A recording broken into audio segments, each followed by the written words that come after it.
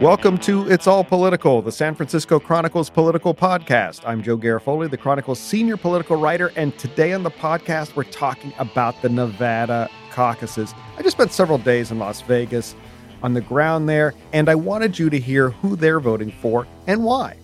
First, you're going to hear from Michael Ramirez. He's an organizer for Bernie Sanders' campaign, and we were talking on the side of a soccer field. Why a soccer field?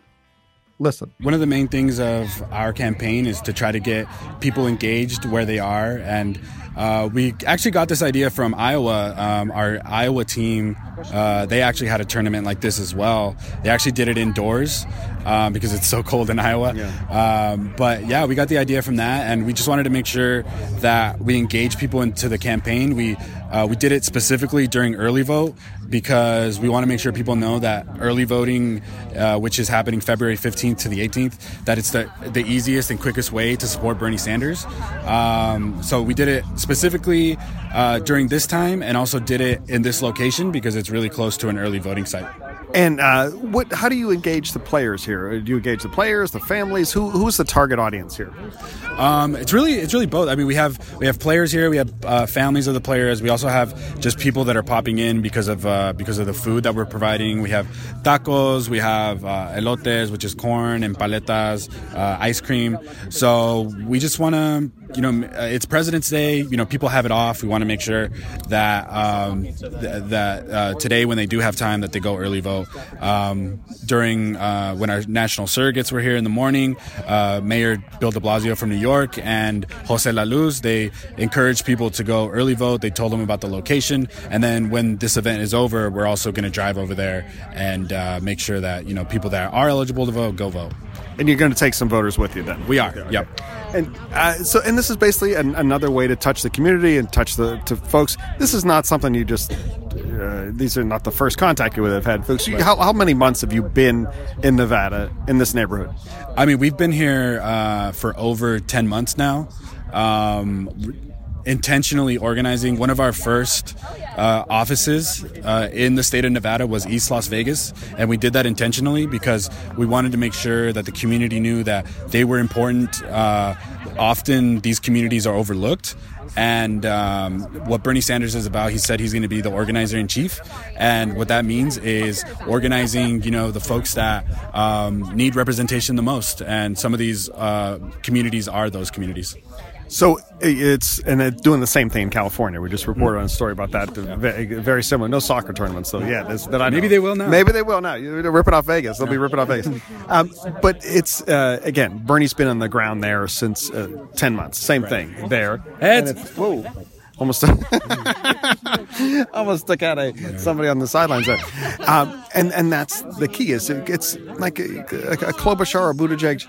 They can have success in other places, but they don't have the organization on the ground here. Mm-hmm. Especially Klobuchar, she doesn't have anybody on the ground until a couple days ago. Mm-hmm. It's hard to compete with that. I mean, do you see anybody on the ground here? I think every campaign, they've been doing a good job of doing, the outreach that they want to do here in the state. I think for us, we've been consistent. We've been very vocal about that we want to earn the vote of these communities, specifically in East Las Vegas and North Las Vegas. So we've been, I think I'm very proud of the work that we've done. But yeah, I mean, I think every campaign is kind of, been doing what they feel that they need to be doing. That was Michael Ramirez, and I think he's being a little diplomatic about how the other campaigns don't have the ground game that the Sanders operation has. Next, you're going to hear from Stanley Breland. I met Stanley outside a black church where Joe Biden was speaking in Las Vegas on a Sunday. Traditionally, politicians go to black churches on Sunday as a way to connect with the black community. The black church is often the hub of the African-American community in many cities. So I wanted to talk with Stanley about what he saw, and I asked him why he voted for Biden. Because, you know what, I like what happened the 8 years when he was in office with Obama. Mm-hmm. I felt like he was handcuffed. Everything that Obama was trying to do, the House of the Senate, the Republicans was just blocking it. Right. But it was a lot of great policies that was put in place. And I think now that the Republican Congress has stopped blocking it, they're trying to give all the credit to Trump. But I know, I'm smart enough to know that's not his policies.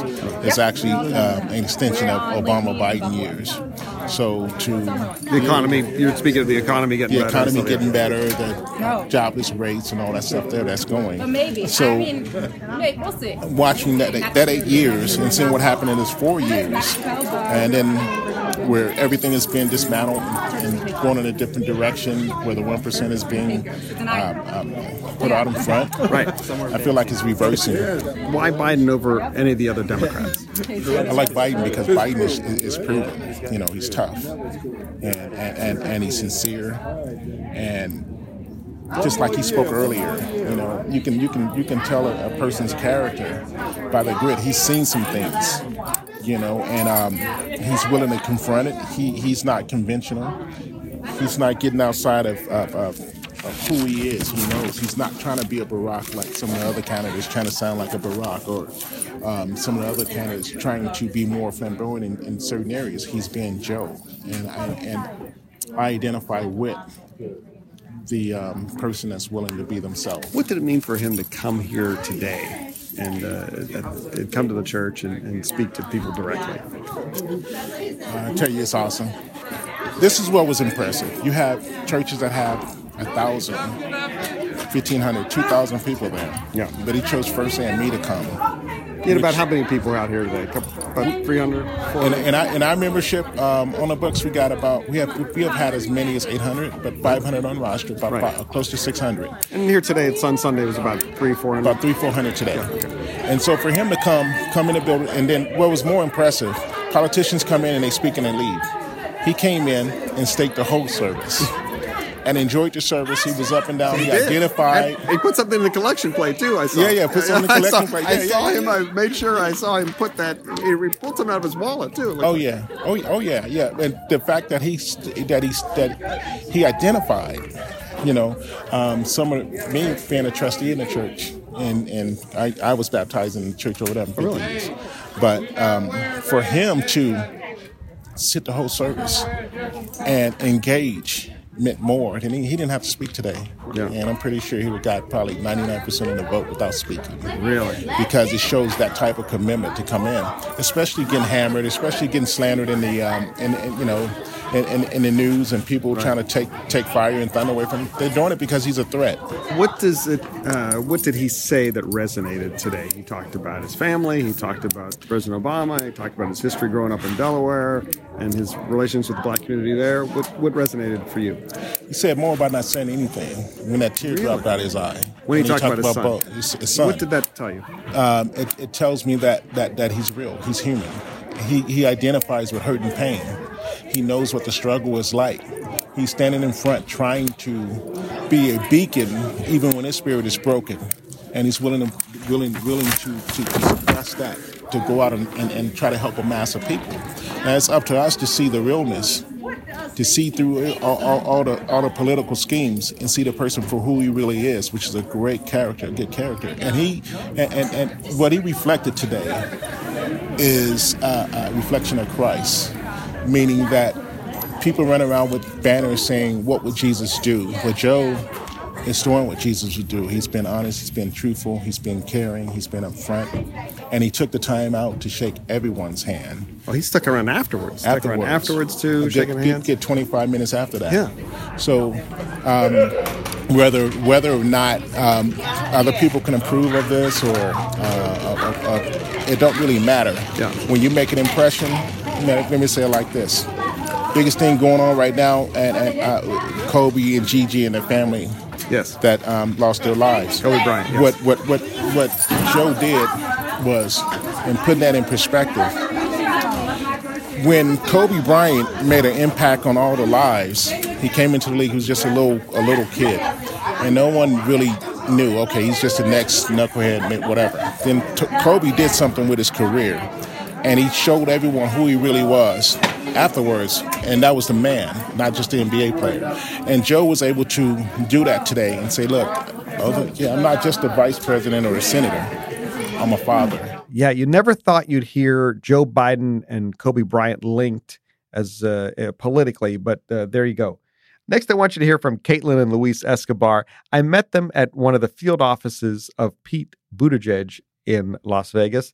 And they're a couple who they volunteer for Pete Buttigieg like for 5 hours every weekend. And as I said, that's kind of freaky. But here's why they do it. You guys are the super volunteers. I mean, almost freakishly so. A little bit. A little bit. You come out and you do doors for 5 hours. You knock on doors for 5 hours every weekend. Yes, and you have done that since January. Since the beginning of January, yeah. Okay, and you're not political people, but now you're into Pete. Why Pete? He provides that sense of belonging. I think that with, especially me being Latino, I really hate how, Hispanics are portrayed as the villain in the narrative that is being used to divide us and to just seek power, and that leaves us with just no solution, no voice. And I want to be able to use my voice to reach my community, reach all communities, and just get to know my neighbors and get to have them be more political, more involved, so that we feel we create this sense of belonging. And I don't know if that's going to happen from the top down or if it's going to happen from the bottom up. So my approach is let's us come together first and see where that takes us. Because Pete, we're talking about this earlier. Pete has not had previously strong support among Latino voters. But what do you hear when you go to the door talking to people in this predominantly Latino neighborhood here in East Los Angeles where you live? We here in Vegas, there's a lot of people like him and they like his policies. There was a lack of name recognition, I think, in the beginning of the year. They didn't know who he was. They had never heard of him. Who's this guy out of Indiana? He's young. The young guy is what I heard a lot in the beginning. Oh, yeah, that young one. But the more people get to know him and the more they hear about him, the more they like him. And I think his policies are driven based on community needs, Latino population, the Douglas Plan, things like that are going to make some real difference in these communities. And I am looking forward to some changes. And the way he communicates it, that's the key. Like, we all have great ideas, but how do you sell that? How do you communicate that? You want to convince people. You're not after trying to divide to get your way. We're trying to create, this community that will reach a solution. These are complex questions, complex issues that require unification first, and then from there a solution will evolve. But I feel like... And you said that sometimes you would, when people would say like, well, who's Pete? You would speak to the dad in the house in Spanish, and what would you say? Yeah, well, I just, introduce myself first and kind of get to know them, tell them about the candidate that I support and the reasons why, and just invite them to events so that they can hear what he has to say and they can come up to their own conclusions, right? I'm never after trying to sell on anything. Right. I'm always wanting to just share information. And I feel like even the other day at the rally, there was this complex question that was asked in Spanish, and he just, he puts his best foot forward trying to answer it in Spanish. And even I was like, I don't know how I would have answered that question. And I'm fluent in Spanish. It was a minute long. I recorded it. It was like a minute long answer in Spanish. It was impressive. And the fact that he wants to meet voters where they are, and he wants to have those conversations. And he also, I appreciate that he's not going to compromise his values and what he brings to the table just to get your vote. At the Fox Town Hall that we were listening to a couple weeks ago, there was the question about pro-life Democrats, and he was not willing to compromise on his answer about a woman's right to choose. And I value that. I want somebody, we may not agree 100% on every single issue, but I want somebody who's going to stand by his values and stand by what he believes in and not try to convince me or otherwise if he knows what he believes in. And I like that about him a lot. Okay, finally, Caitlin, I want you to read what's on Luis's shirt. You are such Pete nerds. We are the biggest Pete nerds. So we're also huge Harry Potter fans. And in Harry Potter, when Voldemort rises, the students, and I'm a teacher, the students band together and form Dumbledore's army. So I made Luis's shirt, and it says Pete's Army.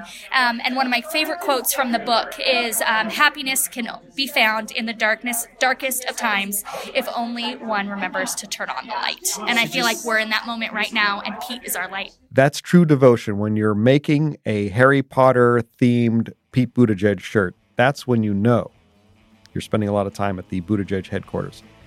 But that's devotion. Remember, the Nevada caucuses are on Saturday, and the California primary is March 3rd.